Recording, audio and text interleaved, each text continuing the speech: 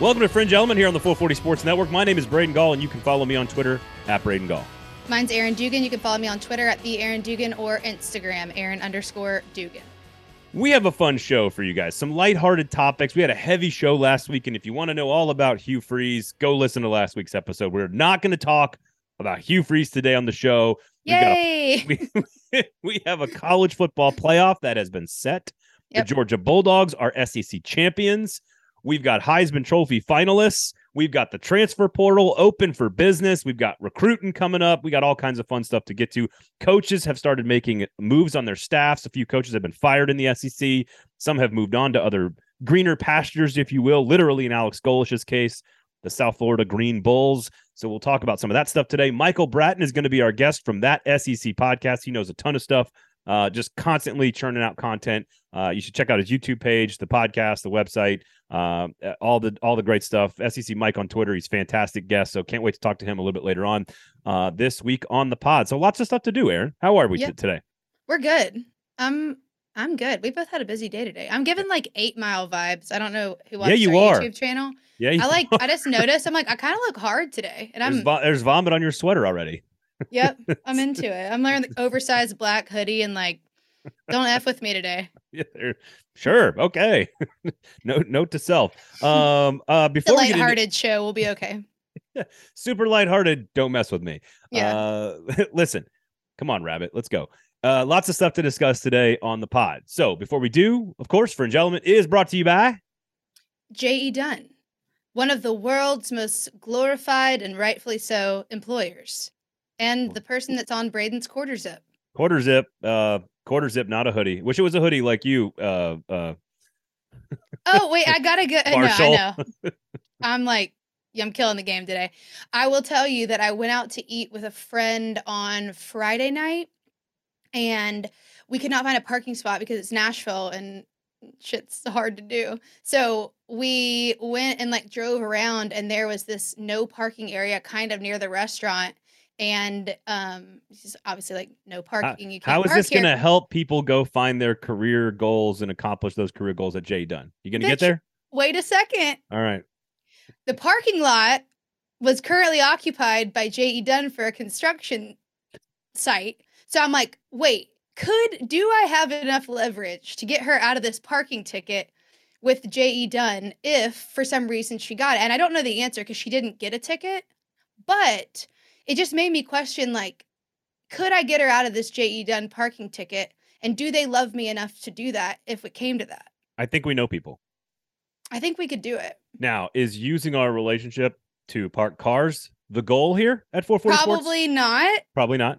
Well, you know what? We actually didn't end up parking there, but I did think about it for a long time. Of like, could I do this hypothetically? Hey, parking is a real struggle in life sometimes, especially in Nashville these days. So, so is finding a quality job that you like where your employer isn't an asshole. So J.E. Dunn does that. Well done. And thank you. Just a quick transition there.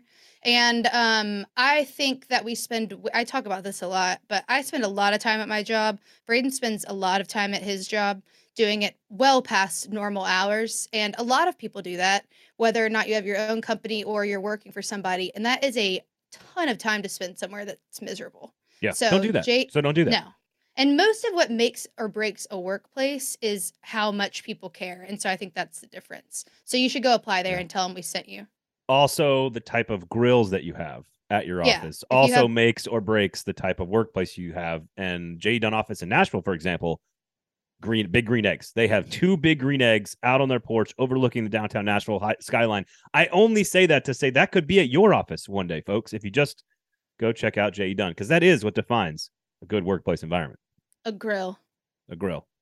Which is what Marshall Mathers has. I would look cool with a grill right now, other kind. Oh, damn. I wish you did have a Tom Herman grill in your mouth right now. That would be fantastic. Sick. Yeah, sure. So Georgia's number 1. They win the SEC championship. Do you have anything to say about the game? Like, the only thing I could add is that after Jaden Daniels went out for LSU, Garrett Nussmeier threw the ball around a little bit on that secondary, and maybe that's a thing to worry about if you're Georgia. I'm not sure if it is, but they're number 1. They're 13-0. First time they're number 1. Stetson Bennett, of course, is your Heisman finalist. We'll get to that in just a second, but they get Ohio State in the first round. Not exactly an easy draw. You got TCU and Michigan in the other bracket. They're, of course, being Atlanta.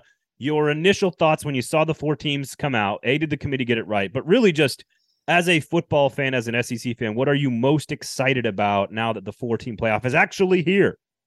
Well, I'm excited because I think this is going to excite a larger crowd. We talk about Bama fatigue a lot, and just reaching that it's not just the SEC show. It's not SEC in 1 and 2 or SEC in 1 and 4 with 2 other teams that barely missed it, like that couple years ago when Texas A&M was in that 5 or 6 spot.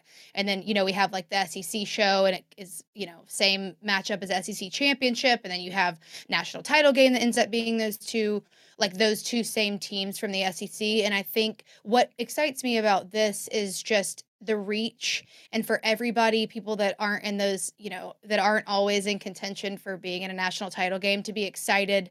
And as a conference, I think even if it's not your particular team, it gives you, I guess it gives you hope that your conference is still in contention for spots like that. And obviously that will continue to be the case as the playoffs expand. So it will just get better from here. I know that I know Georgia fans are probably hoping that wasn't going to be their matchup. I know they probably would have rather had another team in that number 4 spot, but that's just not the way the cards fell. And in terms of it, going back, you asked about LSU, Georgia. Are we surprised about that? No. I think we both said last week we thought the spread was pretty much dead on. It ended up 2.5 points away from that, which, give or take, but that's pretty close.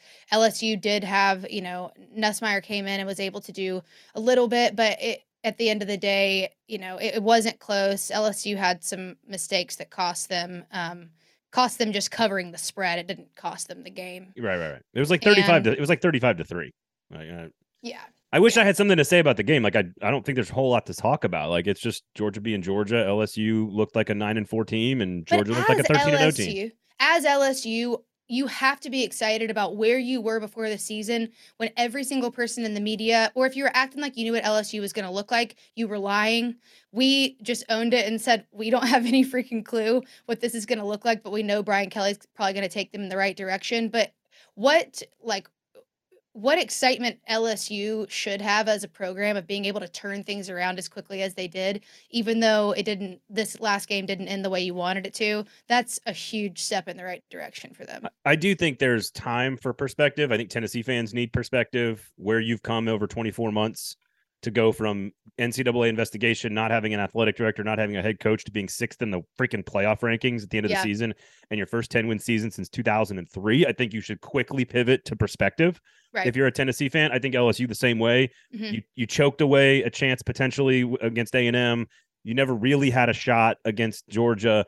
You can pivot very quickly to we have the right guy leading the program, and we've gone from dumpster fire, covering up sexual assault, firing coach, to winning an SEC West championship and playing in the SEC title game. And hey, now you feel set up to move forward. I think you could argue LSU roster wise is in way better shape than Tennessee is actually moving forward. Just they have more general talent. So the thing Tennessee, I know it's hard to move on from is when it does take things all falling into place at the right time. And I know at a lot of points this season, it felt like that was happening. And I hate that Hendon Hooker is hurt. I hate that the season didn't get to finish out, or at least see the potential that they could have reached with him. And I know it's disappointing to think, people are not shying away from the impact that he could have had throughout the rest of the season. So I hate that. But I also think as Tennessee fans, you need to recognize that when your system is working well, you have the right people in place, those recruits will come again. It's not a one and done situation. And I think, Josh Heupel has them on the right track to where it's going to be attractive for, not that there's that many Hendon Hookers in the world, but for those top tier recruits to see potential in Tennessee and want to be part of that program. Of course. There's no question about it. Yeah. The thing I have 2 things I'm looking forward to. One is like a football nerd standpoint, and one is like a media nerd standpoint. So they're both nerdy as shit. Oh, well, of course. I got to stay on brand here. Obviously. I think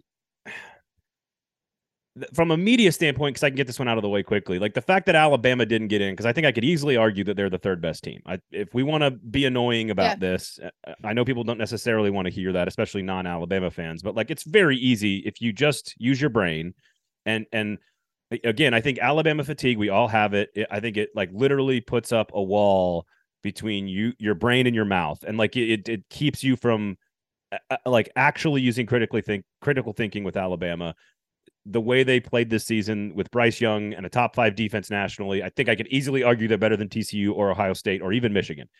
Do I think they belong in the playoff? No. Do I want them in the playoff? Probably not. As a fan, I'm glad to see something new with TCU. You know, but here's what the media nerd side of me says.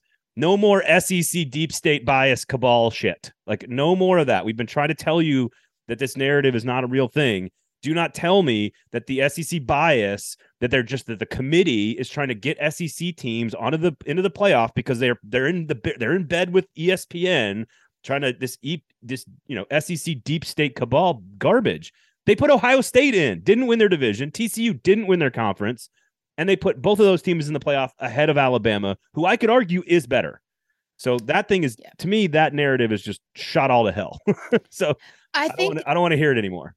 Well, I get that. And I think that we've talked about this before, but just there has to be a combination of, I'm trying to make sure I say this the right way. Obviously, there's criteria the College Football Playoff Committee follows to try to put these teams in the right place. It's their head-to-head schedule. It's strength of schedule. It's how many wins do they have in the top 25. It's, all of these different things that they look at. The human, it's a slippery slope of you need like, it can't just be like a ranking that's just generated out by some, a formula that ESPN has or whatever to spit it out. I mean, we see what those are, whatever the preseason was, the RPI, the FPI, the FPI and the S&P Football Power Index and all that. Yeah.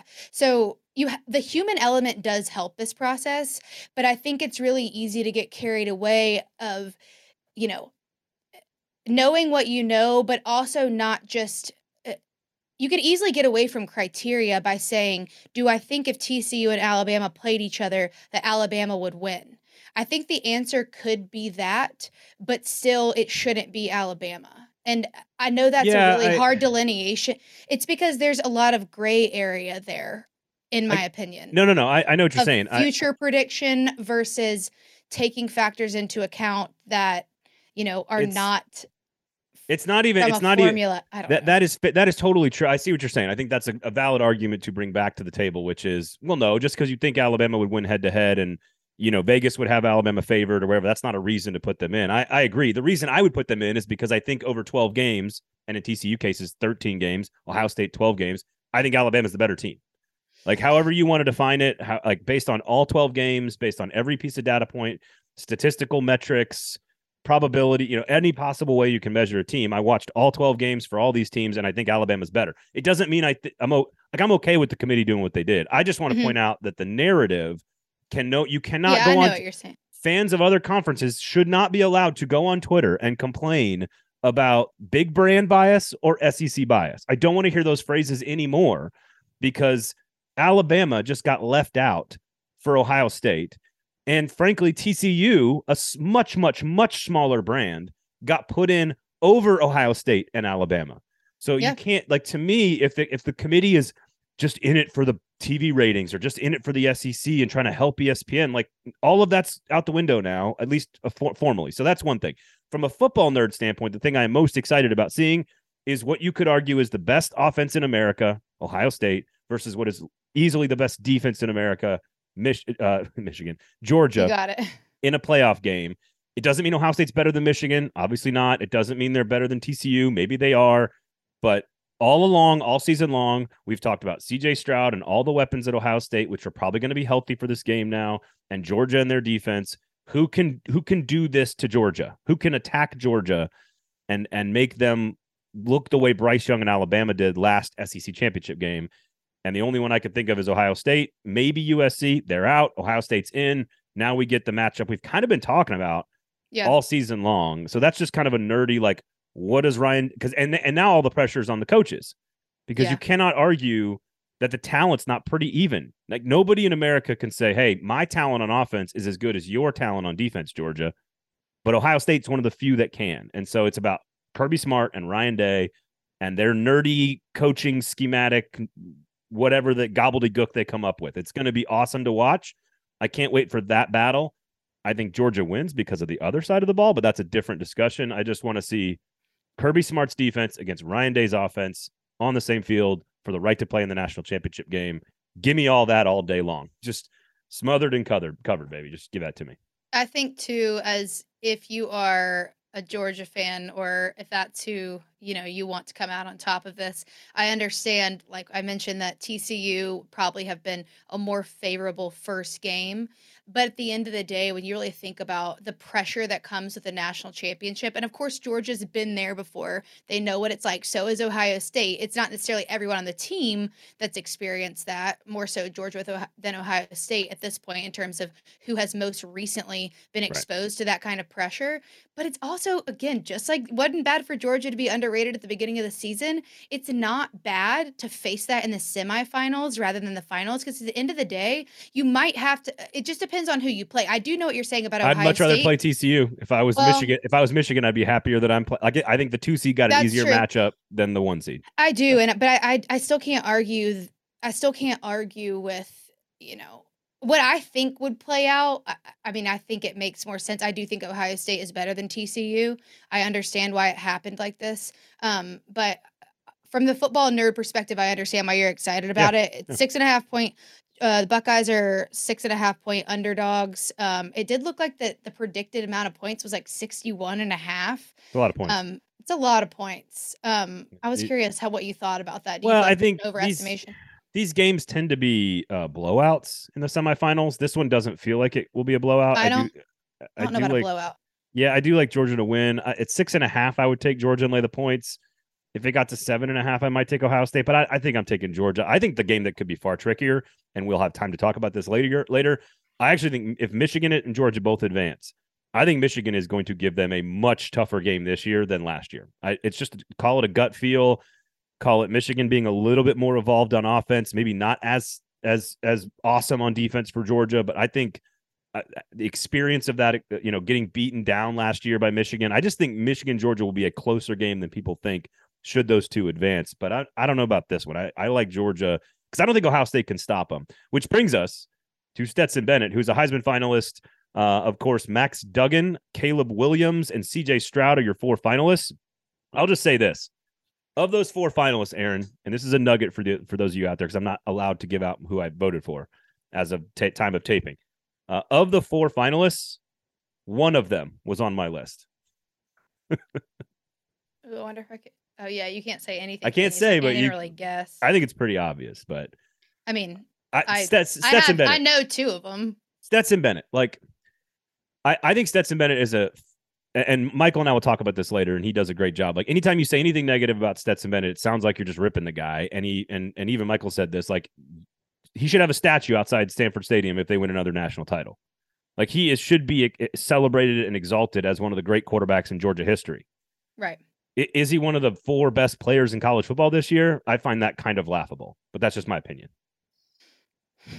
I think, actually, vamp for a second, because I meant to pull up the exact Heisman criteria, and I just want to glance back at something really quick while you... most outstanding player, but the criteria is sort of beauty. At least I take it this way. Beauty is in the eye of the beholder. Totally, and I think they do let you guys have that freedom. Sure. They don't give you an exact list, but keep going. I don't think it has to be the best players on the best team. That's sort of what it looks like when you look at those. I just think about what Georgia's offense would look like if Bryce Young was running the ship. And that's not meant to be disrespectful to Stetson. That is just meant to say Bryce Young is probably the best player in America. And if you gave him Kirby Smart's offense this year, right, with those players this year, could he execute it better than Stetson Bennett? Probably.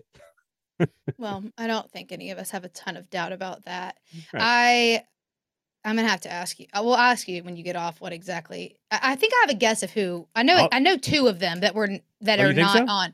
I think so. Okay, all right. The third one, I'm guessing the third one's not a quarterback. The third one that was not on your list. I wish. I tried so hard. They were all QBs. I tried so hard to I'm disappointed. Jalen Carter belongs on here. I tried so hard, and it was just hard this year because all the stars were all quarterbacks, and it's just I'm trying not to channel my inner Godfrey here, but it's true. Like, we were a little spoiled last year because it was really fun to watch, like, Aiden Hutchinson. Yeah.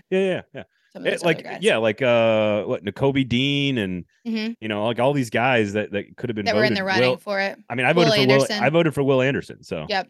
I think he got like 32 votes first place last year. So I thought it was surprising that Bryce Young or Hendon Hooker did not make it into the finals and that Stetson Bennett did. I found that to be very interesting. And that, to me, I don't know what it tells you. It tells me that voters, and with Max Duggan making it, surprised to see him there too, that it felt more like a best player on the best team kind of year. That's what it felt like to me too. And I don't love that, but no, and it doesn't happen very often. Actually, people complain about it all the time, but it doesn't happen very often. Like, more players win it. Lamar Jackson won it on like a 4-loss Louisville team. When Tim Tebow won the Heisman, it was like the worst season for the Gators of his career. It was in between the 2 national championship seasons. They lost like 4 games that season. Robert Griffin lost 3 games at Baylor. Like, guys win the Heisman all the time, not on championship caliber team. So like, but guys don't win the Heisman when they like what you're saying. It just doesn't seem like it happens that much when they don't finish the season, which is what I hate about this. That's true. When like there's like when you're in a Hendon Hooker situation and you aren't in the eye of or you're not on everybody's screen for the last 2 weeks of the season, like right when all these votes are going in. Not that he missed one game. Missed one game. Yeah, I mean, people with a Heisman vote also pay attention, so it's not like it's being blatantly ignored. But it's hard for me too, because I think when you look at Hendon Hooker and what he was able to do this year, it's just like, God, I wanted that for him. I'll give you my vote next week. Okay.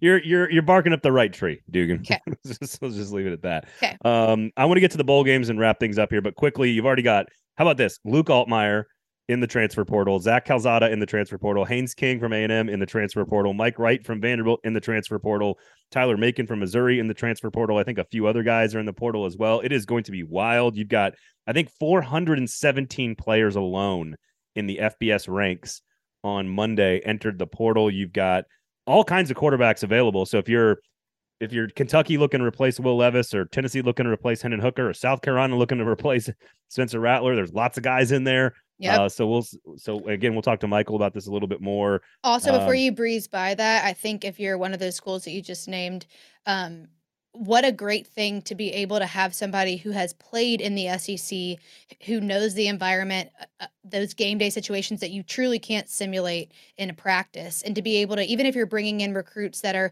freshmen and these very high ranked, like 4 or 5-star guys, just being able to play or learn from underneath somebody that has done the SEC before could be huge for rebuilding in terms of turnaround time. Like if you're Tennessee, for example.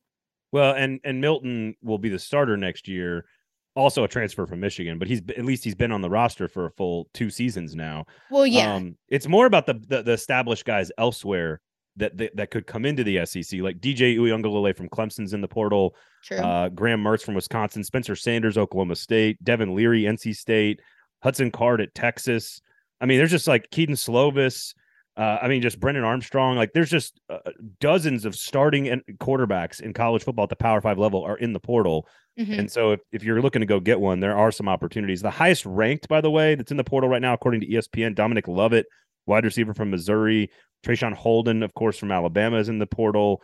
Javion Cohen, the offensive line. I find it interesting that 2 of the top available transfer players in the country are a wide receiver and an offensive lineman from Alabama, considering those are the 2 positions that they probably struggled with the most this year. I find that to be interesting. South Carolina's got a bunch of guys, a couple of tight ends in the portal. I think I counted 11 Alabama players, 10 Texas A&M players, 13 Arkansas players already in the portal. So just keep an eye on that. We're taping this on Tuesday. That could change rapidly. Assistant coach moves as well. You've got in the SEC, you've got Rich Garangello has been fired by Kentucky.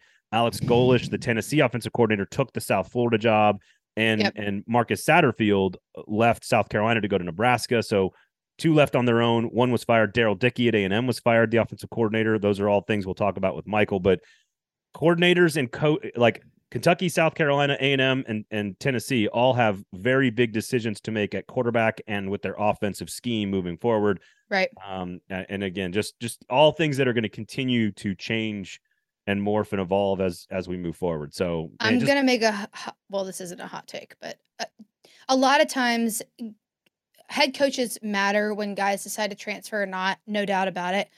Coordinators have potentially, I'd argue, even a bigger influence on whether someone feels like they work in a system or if they want to leave.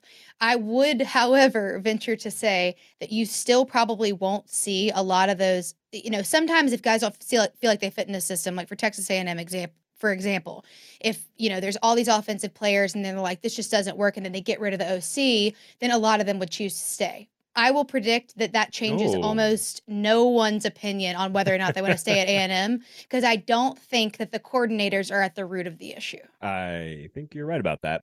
I do think Heupel's in a better position because he has Milton, who, again, I don't think is all that special. I don't think he's that good. But you got Joe Milton, and you, of course, are the architect of the offense, right? Alex Golesh is very talented. South Florida is getting a really good coach, and he's going to be a big loss. But I think losing Hendon Hooker is a way bigger loss. Losing Will Levis, big loss, but give credit to Stoops for being willing to make the move. Again, only after one season. I give him credit for that. And not a lot of people all that upset that Marcus Satterfield left South Carolina to go to Nebraska. So we'll see. Again, we'll talk to Marcus. We'll talk to Michael Bratton about that coming up in just a second. I want to get your question. I want to get your thoughts on some of these bowl matchups. Okay. Real fast before we do. Of course, Fringe Element is brought to you by J.E. Dunn. JEDunn.com, people. Okay, here's the deal. You want to coach, you want to play, you're in the portal, you're an assistant, you're looking for a job. You want to coach and play and work with people you enjoy, people you believe in, people that you trust, right? Mm-hmm. These are things you want. Right. If you're a recruit, if you're a quarterback, if you're a coordinator, if you're a coach, these are the things you want. You want trust, you want accountability, you want someone to just care about your career and nurture your career to create productivity and success. That's what you want. Mm-hmm. This is why you go to J.E. Dunn. JEDunn.com. Doesn't matter where you're from or what your background is. $5 billion in annual revenue. Top 100 healthiest place to work in America. I don't know if you know how many companies there are in America. It's a lot of companies in America. A lot of companies. Top 100 healthiest place to work in America. J.E. Dunn. JEDunn.com. Check out their careers tab. Aaron reported, sources indicating, that there are over 200 job openings right now on their website. A lot of job openings. I'll make sure that stat's updated for next week. But no, also, it doesn't really matter. Well, yeah, don't worry about facts. There are also jobs, if you are not willing to relocate, they are in almost every major city. Yep. I mean, I was scrolling through that list and was like, you could all over the place. Almost move anywhere unless you want to move to the middle of nowhere. I don't know if they have offices, in Podunk, Tennessee. I'm from there, so I can say that. Really? But is Podunk East Tennessee, West Tennessee, Central Tennessee? I don't know if any of us are making a strong case, but I would say it'd be like southeast. Savannah, Tennessee. That would be southeast Tennessee. No, I'm just kidding. I'm not hating. Shout out to Savannah, Tennessee. Right. There you go. Not Savannah, Georgia. Savannah, Tennessee.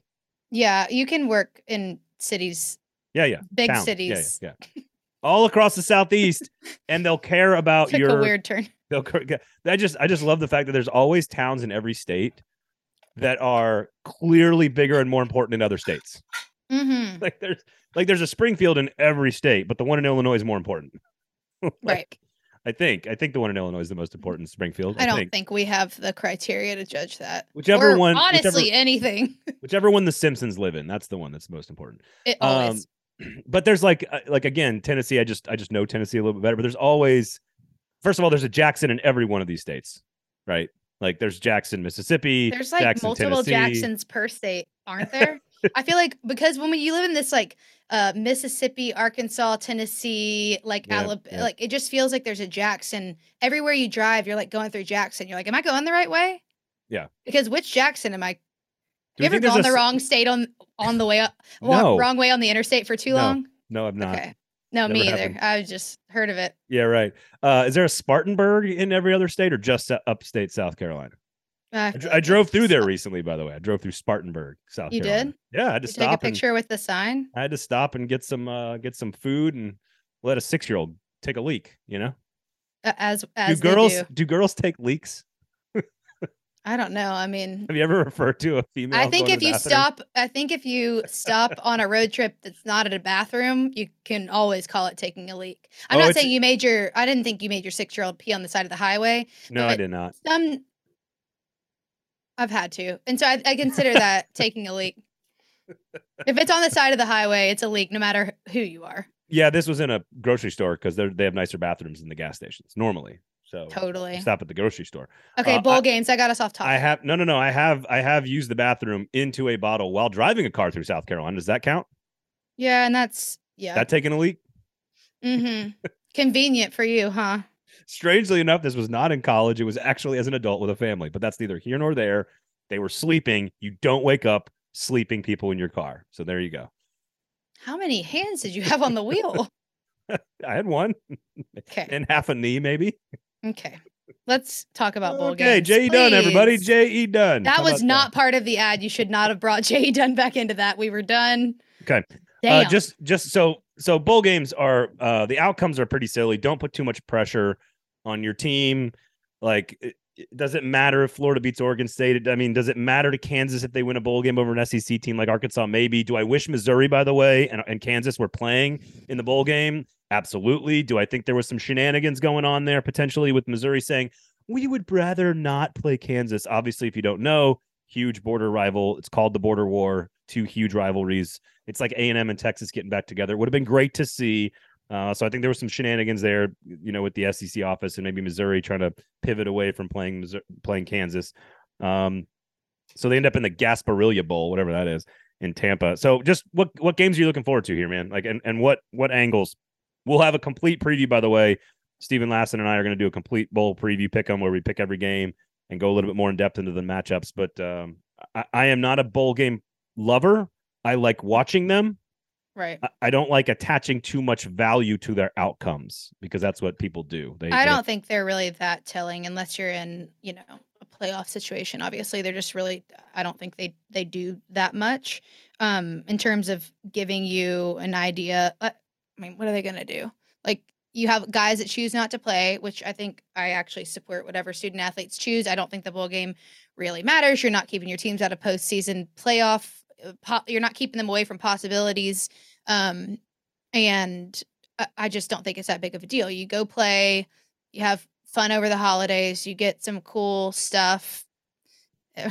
I'm not saying that. Have a few cocktails. Maybe. And then hey, listen, nobody parties like the Gasparilla Bowl in Tampa, Florida. I will say the bowl game sweatsuits are one of the most underrated things about. I mean, I obviously didn't play in a bowl game, but I worked at a school for a long time, and we get those sweatsuits for whenever you're in a bowl. You get like the 2-piece. Those are the most comfortable thing on the planet. Like, I almost miss working in an athletic department just because I want the postseason bowl game sweatsuit. So I wear mine still all the time. So much so that you are wearing one right now? This is not one, but okay. Fair. I actually God, I wish I still worked at a place where I could wear a sweatshirt as she wears a sweatshirt while working. Well, I just want specific ones. Oh, yeah, that's true. You want the little fleece Nike lined. You want the little They're Nike. They're always warm as hell because they're. I mean, obviously around the New Year. Anyways, Missouri Wake. Give me a game. Give me a matchup. Yeah, give me something here. So Missouri Wake. I know that it's disappointing for some people because we would have loved to see the matchup, but that you were just talking about. But I always think just being enmeshed at Vanderbilt for so long, Wake is a pretty telling. Again, bowl games don't matter that much, but I think that's a good. Them and Missouri are both a pretty good gauge of how good you are. So I just think they're a good jumping off point. I'm not super disappointed about that matchup. I still think it could be cool. I love every single one of these matchups. I just don't want to put too much gravity on the outcome. No, I don't think the gravity really matters. This is more about like, what are you excited to see? I think Notre Dame, South Carolina is just something that I haven't gotten to see ever before. Love that matchup. That's in Jacksonville at 3:30 on what day is that on? That is on Friday, December 30th. Will there be any points in the Iowa-Kentucky game? Like just any points at all? Field goal, safety, maybe? There will not be 61.5 as predicted for Georgia and Ohio State. Mississippi State and Illinois could not be polar opposites. You have a air raid Mike Leach and like Burt Bielema going to hand the ball to Chase Brown 46 times a game. Yeah, that will be an interesting one. Just excited for Clemson, Tennessee in general. Yep. That just looks good on paper. Orange. Lots of orange. Doesn't look good on TV, but looks good on paper. And let's see what else. Well, I will be in Memphis for Arkansas, Kansas. So how's the Liberty Bowl? How's the upkeep on that stadium these days? Still in good shape? I mean, they've done a ton of work to it. The outside, it actually has like a tailgating environment and like grass planted. At one point, it was just a concrete jungle when I was growing up. It was just like all concrete. The outside is definitely better. The inside could still use some work, but right. Yeah. That's all I got. I'll probably go to that game. I would like to. It's a 5:30 game. Why don't I have the dates on here? Do you have the date of that? 28th? Wednesday. December 28th. Nice. What are you excited for? Yeah, I think the style matchup, Mississippi State, Illinois is fun. Bama, Kansas State could be really interesting just because Kansas State, I think they play up to no matter what they're doing, and Bama, like, who the hell knows where their brains are at? So like that could be, yeah. I could actually see Kansas State like winning that game easily, and then everyone just raging about how Bama was overrated this year and blah blah blah blah. I'm with you on Notre Dame, South Carolina. I think that's a really interesting matchup. How real is South Carolina? Texas Tech and Ole Miss, lots of offense in that one. That one should be fun. I really like Kansas Arkansas. I like all these games. Florida, Oregon State, and Michael is going to mention this, but I think it's a terrible matchup for Florida. Oregon State likes to line up, be physical. They're sort of an established culture brand, kind of like Illinois. And so if they're not, Florida's are not really there yet in their development process under Napier, and I think that could put a bad taste in their mouth. Michael again is going to talk about this. Iowa, Kentucky, for some reason, like as a masochist, like that's the one that interests me almost the most because they're both so good on defense. Mark Stoops went to Iowa, that it's his alma mater he's coaching against, and it is going to be just an ugly rock fight in a dark alley behind like a bad chain restaurant. Like it's just, what game is it? Oh, it's the Music City Bowl. Never mind. I thought it might have been like I'm one like, of those. Well, it might have been one of those. Access to it. I'll be there. And it's going to be ugly. Will Levis might not play. Like it's gonna be so ugly. And how many tickets you got to that game? Are you gonna take me? 440 can take you. Yeah, we can afford that. Okay. Well, unless Marin wants to go, and then you can take her. She likes to watch good teams. So. Oh yeah. I forgot your daughter was a football elitist. LSU Purdue is really fun too. Like if they both play, that's a really good matchup. They both won their division. You know, they both were overmatched in championship games. That's an interesting game there. And then Clemson, Tennessee is fascinating for so many reasons, just to see what Joe Milton looks like against a good defense. So, again, how many of those Clemson players play? You know, there's a lot of first-round picks on that Clemson defense. A lot of guys could opt out and not play because they want to make millions of dollars, and no one can fault them for that. So do not go after players on Twitter that are not playing in bowl games. And you want to know who doesn't care if a player sits out a bowl game? NFL general managers don't care. This is also true. They don't care. They will draft you if you're good. That's it. They don't care. They don't care. Other than that, I think that's about it. We got tons of transfer news and portal news and recruiting stuff and coordinators. All that stuff is we'll do a little bit more of that here with Michael Bratton, as well as next week we'll have a lot more on this because this whole thing is like it's like a soap opera that just is constantly turning in circles all the time. So we'll try to keep you up to date on all the stuff, but sort of a light episode this week as Georgia clinches its SEC championship, number 1 seed for the first time in program history in the playoff, 13-0. And what's your reward? The Ohio State offense and the Buckeyes coming to Atlanta. So we'll see. Could have been better, but it's all right. Yep, there you go. All right. Thanks to J.E. Dunn, of course, for presenting this product for you guys free always on the YouTubes, the podcast, share, rate, review, turn on the notifications, all that great stuff. We do appreciate it. Here was our conversation with that SEC podcast, Michael Bratton.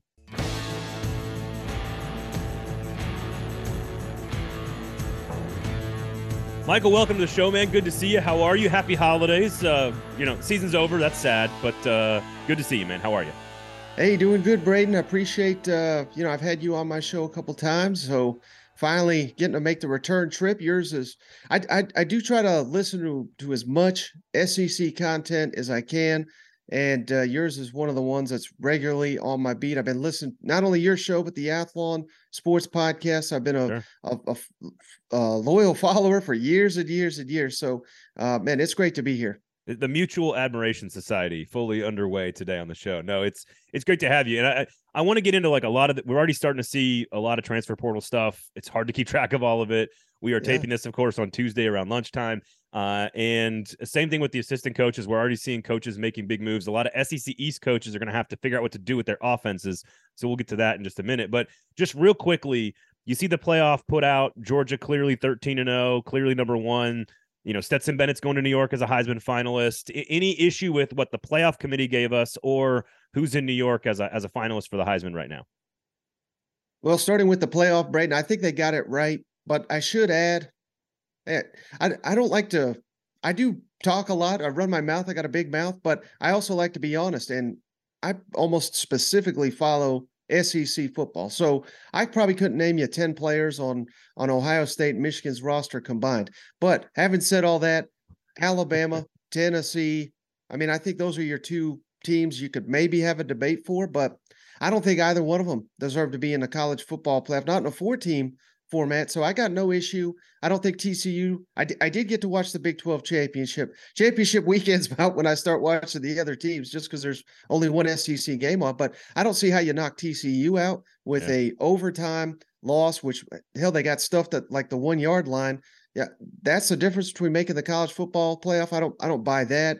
From what I understand of Ohio State, I realize they got destroyed by Michigan, but other than that, I think they've been fairly dominant in a lot of their ball games. So, yeah, I got no issue with the 4. As for the Heisman, man, you can't say anything bad about Stetson Bennett without people jumping on you. But is he really one of the top 4 players in the country? I would say no. And Caleb Williams, he's probably going to win it, probably because the votes come in before championship weekend. I think that's ridiculous. I think Hendon Hooker, you can make the case, was the best player in the country for probably 2/3 of the season. Why is he not there? Why do we only have 4? That's another issue for another day. But yeah, I mean, I don't even think Stetson is the best player on his team. And I don't think anybody, even the biggest Georgia homer, would tell you that. So I don't think it should be a career achievement award. I think Stetson Bennett deserves a statue outside of Stanford Stadium when his career's done, particularly if they win another national championship. But he's not the most outstanding player from the SEC, no. Here's what I say. Yeah, I agree with you on that, actually. Here's what I would say about Georgia. Jalen Carter is the best football player on the team. Brock Bowers is the best athlete on the team. And Stetson Bennett might be the most valuable player on the team. That does not make him the best football player on the team. Yeah, I mean, no debate there. And hell, you could throw in about a dozen more Georgia players before you get to Stetson, and that's no disrespect. Right. Everything I say. See, it sounds disrespectful to Stetson. He's just on a team with 20 guys that are going to be in the NFL next year. Can you imagine Bryce Young running that offense with those weapons this year? I mean, give me a break. Give me a break with that crap. Now it sounds like we're ripping on Stetson. To your point, like it sounds like we're ripping on Stetson. He's a great player. He's a great quarterback, extremely efficient, has a chance to win 2 national title rings. That's all you need to say. You don't have to. You can stop right there and just be like that. That's it. All right. When you look at these teams in the East, Tennessee obviously a really great season ahead of schedule with Josh Heupel and Hendon Hooker. South Carolina way ahead of schedule, 2 straight years under Shane Beamer with a bowl game. Kentucky has sort of established itself, and now all 3 of them are going to have to replace probably their quarterbacks for sure and their offensive coordinators. Some by choice, others not so much. What do you make of those 3 teams? All of which are pretty solid programs in the East now, established themselves as I don't want to say contenders with Georgia, but that second tier of teams. A couple huge wins for all those programs. What do you make of the jobs that those coaching staffs are going to have to do this offseason? Who has it the toughest? Who has it the easiest? Who do you think can solve those problems? I'd certainly say the toughest right now got to be Kentucky, with losing a generational Will Levis. I kind of kid when I say that. I don't like to sit here and bash the guys, but all I can that see was the tongue. I can see the tongue in your cheek.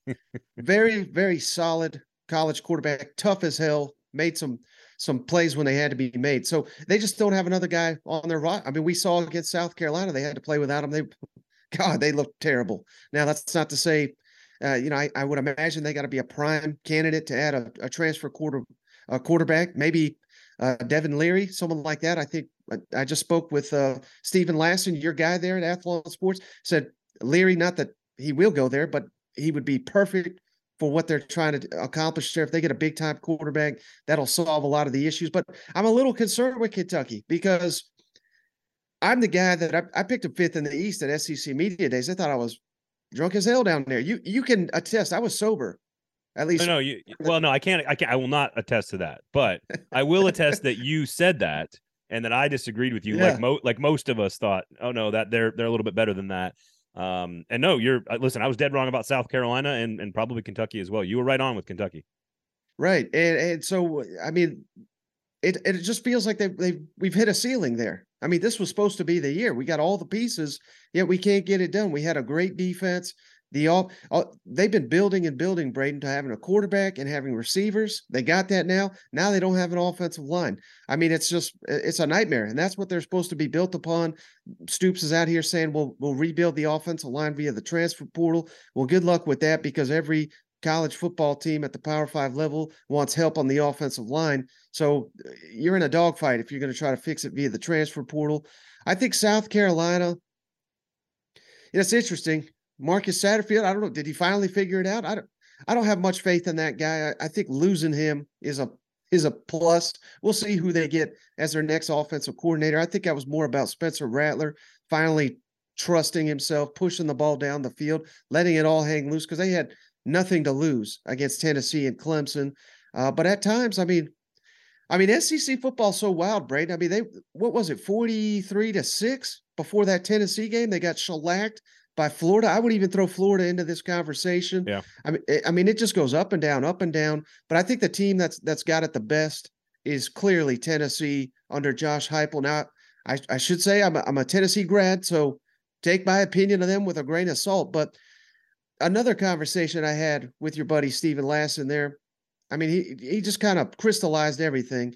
We're sitting here debating Alabama, Georgia, and Tennessee and their stature in the SEC. Yet if you just put these rosters together on a piece of paper and looked at them, there's one outlier, and it's Tennessee. Their roster is not even close to either one of those two. No. Yet they competed with them because I think Josh Heupel's a brilliant play caller, and I think Hendon Hooker was just sensational. I think he's the most efficient quarterback in college football. That's a major, major loss, no doubt. But everywhere Josh Heupel's been, he gets these quarterbacks to play out of their mind. I think it would be unfair to Hendon Hooker to suggest they'll just have another guy that does that. But what I do think could happen is the roster continues to get better. They're recruiting well. Tennessee has positioned itself outstandingly in the NIL game. So I think they're going to be very attractive in the transfer portal. We'll see who they add here. But, if Tennessee gets close to the talent of Alabama and Georgia, I think their ceiling is sky high. It'll be interesting. Obviously, Alex Golesh, of course, a part of that as well. But we know it's Josh Heupel's offense. So when Shane Beamer's never called plays and when Mark Stoops is the defensive guy, there's more pressure on the decision who they're hiring on the offensive coordinator, whereas Heupel has a lot more weight that he can pull in sort of the offensive room and sort of help with the departure of Alex Golesh. Jimbo Fisher, same thing, of course. They move on from Daryl Dickey at Texas A&M. Is this a fixable problem? Is this a fixable solution, or are you buying that all the turmoil under Jimbo Fisher at Florida State is what's happening now, and that are they just a good offensive coordinator and some patience away from being, a contender in the SEC, like we've been saying literally for the better part of 5 years now? Daryl Dickey was the problem. Get his ass out of here. I mean, they're going to be fine now. No. Yes. I tried to tell you, Braden, and you weren't buying it on the J.E. Dunn Twitter Spaces Monday, right after, what was it, Sam Houston week 1. We were kind of debating Texas A&M, where they belong in the power rankings in the SEC. I had them like 10th, and my God, were Aggies mad at me. I hate Jimbo. I hate their culture. I hate everybody from Texas. No, I just call it like I see it. And from week 1 till basically the LSU game, I mean, that offense was just disastrous. I mean, we don't have to. We can go on at length about it. Everybody knows about it. Right. The offensive line was supposed to be a strength. That was a disaster. Quarterback after quarterback. The only thing they had was Devon Achane, and you got to assume he's off to the NFL unless they give him a massive, massive NIL deal. And still, I would tell him to go to the NFL. But it remains to be seen, because A&M. I'm done burying them. I'm back on the bandwagon, Braden. I got to get these people reeled back in. It's the off season of hype, just like it is every year with Texas A&M.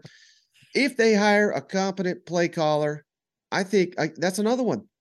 They could win the SEC. They could win the national championship. They have the talent and they've got a quarterback now. They've got some great receivers, but having the ability to hire an offensive coordinator is one thing. They have that. Can they attract one with Jimbo letting go of the reins of the play calling? I think that's the biggest question mark of the offseason. Again, is a Garrett Riley going to go down there knowing that if he has one bad game, Jimbo could yank that thing from him and start calling plays, and he's just a Daryl Dickey 2.0, so to speak. So they're in a tough spot because Jimbo answers to nobody. He doesn't have to answer to anybody. He's got 80, 75 million next season just waiting for him. So it's an interesting position. If Jimbo will do what needs to be done, A&M could be a contender, not only for the SEC, but the national championship. Hugh Freeze, you like it? Gus Malzahn 2.0, but with baggage here. No, hell no, I don't like it. I mean, what are we sitting here talking about?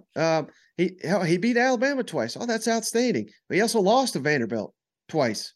He lost to Memphis, and this was not like rebuild Ole Miss. This was a 10-win Ole Miss.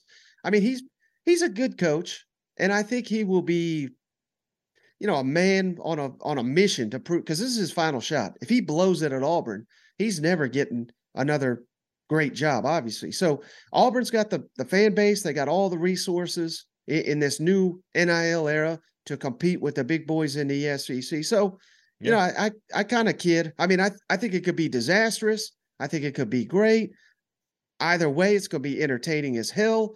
But I think he'll have his moments, but I don't think they'll ever win the SEC because, again, I think he's Gus Malzahn is what he is. Yeah, like you said, with more stuff. Right. I mean, all the stuff he was doing at Ole Miss, aside from the burner phones, it's all legal. So, I mean, they could do it. They'll encourage it on the planes.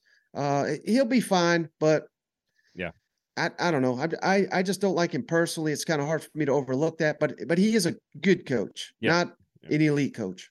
Are there bowl games that you are like genuinely interested in? And I don't mean like in the general sense of like, hey, it's a football game. We all love football games. We're all going to watch every football game. That sort of goes without saying.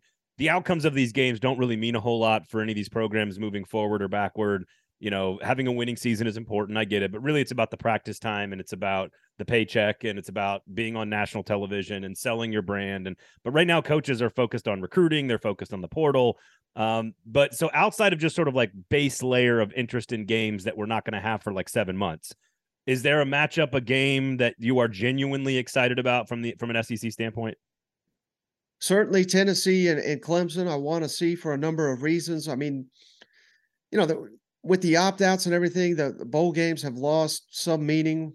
It's all about the playoff, not for me, but for a lot of people. But this is the biggest game, I would say, in a lot of Tennessee players' lives. Outside of, Alabama was huge, Georgia was huge, but maybe beyond those two, this is the biggest game a lot of these players will ever play in. I think it's vitally important, Braden, that Josh Heupel and company figure out what they got in Joe Milton. Yeah, I agree with because they just won 10 games. If they go back to 8 or 9 next season, I mean, the fan base is going to be pissed. And it'll be because Joe Milton can't lead you to the promised land. The expectation on Rocky Top now is to compete with Georgia, to compete with Alabama. You just beat Alabama. I don't want to say you went toe-to-toe with Georgia, but few did. So, taking a step back because your quarterback is not nearly as good as Hendon Hooker is not going to be an excuse that fans are going to give him. So I want to see what Joe Milton looks like in this big game. I really want to see, the Liberty Bowl, Arkansas, Kansas. So much hype, so much enthusiasm with Arkansas. And at times it seems like the team kind of quit on Sam Pittman. Not the entire team, but there's factions of it. There's rumors of turmoil in the locker room. I believe they lead the SEC right now in players that have left for the transfer portal since Monday. That's obviously not a great sign. Mm-hmm. So will this team lay down? Will they show up? That's kind of vitally important to me to see I certainly don't suggest you fire Sam Pittman. He just got a contract extension. But if they get blown out against Arkansas, he's probably going to be entering the season on one of the hottest seats in the SEC. South Carolina, Notre Dame. I want to see if the Gamecocks can keep this momentum rolling. Not that losing it's going to kill you, but this staff did a heck of a job, if you remember last bowl season, Braden, they were big underdogs. North Carolina had their quarterback returning. He was one of the ones people assumed was going to opt out. So you imagine North Carolina was going to roll them. It was the exact opposite. I think it was 21-7, 28-7, something like that right out the gate. And that was a springboard to this upcoming season. So those are probably the 3 games outside of the playoff that kind of intrigued me the most. So a couple quick comments off of what you're saying. I think 1,000,000%, what does Joe Milton look like against a good Clemson defense is critical. I think if you think Tennessee fans expect 10 wins, they better prepare themselves for disappointment, because Joe Milton is not Hendon Hooker. They lost their offensive coordinator, and you already alluded to it, their roster is not close to the rosters that are at the top of this conference. So they better be prepared for a step back without arguably the greatest quarterback in most efficient quarterback in program history. I'm interested about Sam Pittman, though, because I think a lot of their struggles had to do with injuries to KJ Jefferson in their schedule. They lost a lot of players in the secondary early in the year. They played a very difficult schedule. Hugh Freeze was trying to win a job in that game, and then they destroy Ole Miss and Lane Kiffin. So I'm not sure hot seat is how I would describe Sam Pittman. Are you genuinely concerned about Arkansas's future long term? Yeah, absolutely. And this is not me going hot, hot button topic or anything, but I'm generally hearing this from a number of Arkansas people in the media, from the fan base. I mean, they're fed up. They've had a 9-win season. This is SEC life. You go from 9 wins to 6. We got to fire everybody. They hate. I don't. They won like 3 games in like 3 years in a row combined, and now they're going to fire a guy. Maybe try to talk some sense into these great Razorback fans, Braden. They hate Kendall Briles. I agree. I actually agree with that. I would move on from him. I would move on from Kendall Briles. I think he's the weakness. I think Barry Odom is the strength. So. Well, the defense was a lot worse than the offense. I know. Injuries were certainly a part of that, but. I mean, I've seen the numbers. I mean, they're like 50th in scoring and this and that and yada, yada, yada. Well, they've got arguably the 6th best roster in the West. Their starting quarterback missed 2 games, should have lost 3. I mean, there is some questionable play. There's questionable play calling in because we remember the times they don't score. We don't remember the 40 times they do score, and we don't give them props for that. So I don't know. I think with the talent that he's working with, we just had the number 2 rusher in the SEC, KJ Jefferson. He's one of the most dynamic players in the SEC. Not Kendall Briles doesn't get all that credit, but he's got to get some credit for that. That's fair. I think going into the season, how about this? Going into the season, the only question I had, or maybe the minor thought that could hold them back, was the design of the offense. I think.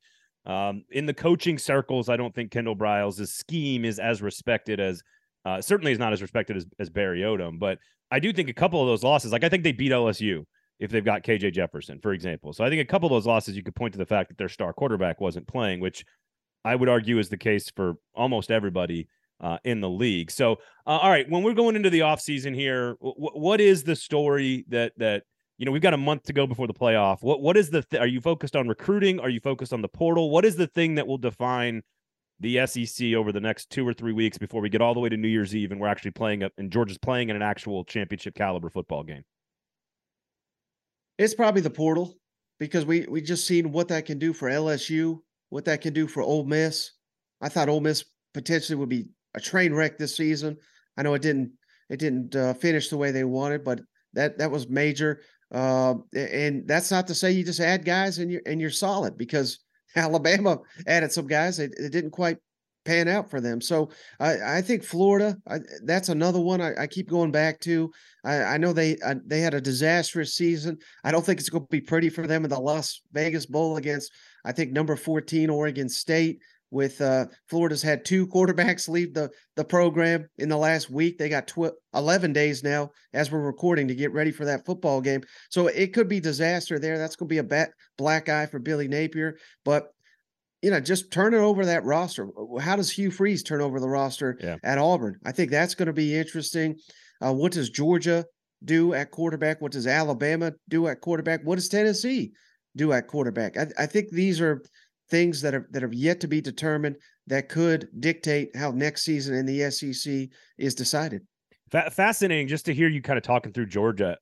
they're part of it. They've obviously recruited. They got a bunch of 5 stars at quarterback on the roster. But to think about a team going into a playoff game that hasn't played that game yet, that is already planning right now to work the portal for a position next year, that's a totally new thing. Like all the other teams are playing in bowl games that don't actually have an impact on, it's not a championship. But Georgia's got to play in a real football game, and Kirby Smart has to spend a couple of his weeks worried about portal players. I mean, it's and recruiting early signing period. I mean, it's fascinating how much we're putting in there in December. So it'll be fun to watch. That's for sure. It's a train wreck of just scheduling, Braden, with high school recruiting, the portal, bowl games, the coaching carousel. I don't know why they jam-packed it all into this window. I like the fact that they are kind of putting it into windows, but they would certainly do guys like you and I a favor if they spread this out over 2-3 months, give us something to talk about. You know what? Michael, thank you so much, man. Always a pleasure to talk with you. Of course, check out all of his work across that SEC podcast. You got the YouTube page, the pod, you got the social accounts, all the good stuff. You can catch him everywhere, so make sure you check it all out. Michael, thank you so much. Happy holidays, and we'll talk soon, all right? Absolutely.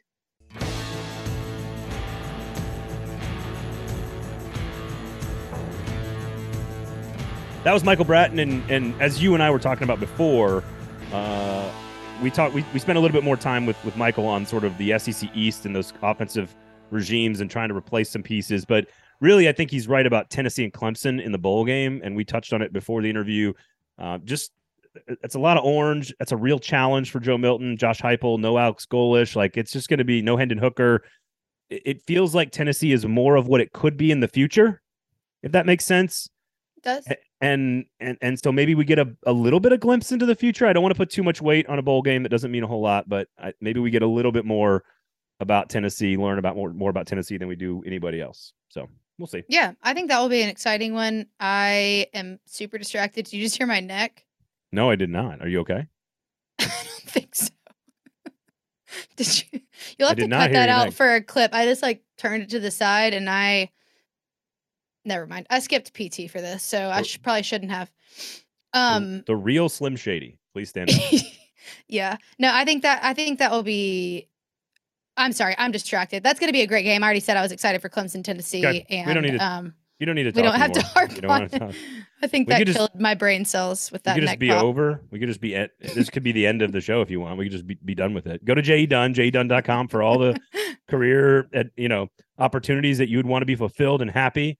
Or start the new year off right. Like, if people are big about New Year's resolutions, I'm a big believer in if you don't change it, you should never wait until January to fix it. But since we're up on January anyway, if you really don't want to do this if you don't want to be miserable in your current job, or you think that you're not being challenged enough, it'd be a great time to make the switch and just start 2023 off in a way that is more fulfilling than your current job is. Yeah, I am not. New Year's resolution. I don't believe in New Year's resolutions. New York resolutions. I don't believe in New Year's resolutions. I believe in New Year's intentions. Just because then you're very woo of you. You are setting yourself. I don't know what that means. I'm assuming young people say it. I'm acting very mid right now. No, I think so mid. If you say it's an intention, if you say it's a resolution, then you're setting yourself up psychologically for a pass-fail situation. Mm-hmm. If you call it an intention and you get it right like 80% of the time, then you've done your job. And you know what? You're probably a healthier person and better off because you've done it 80% of the time. You don't have to hit 100%. It's okay. You don't. Okay. You don't. You're right. It's all about the vocabulary. That's right. The words you use are important. jdunn.com.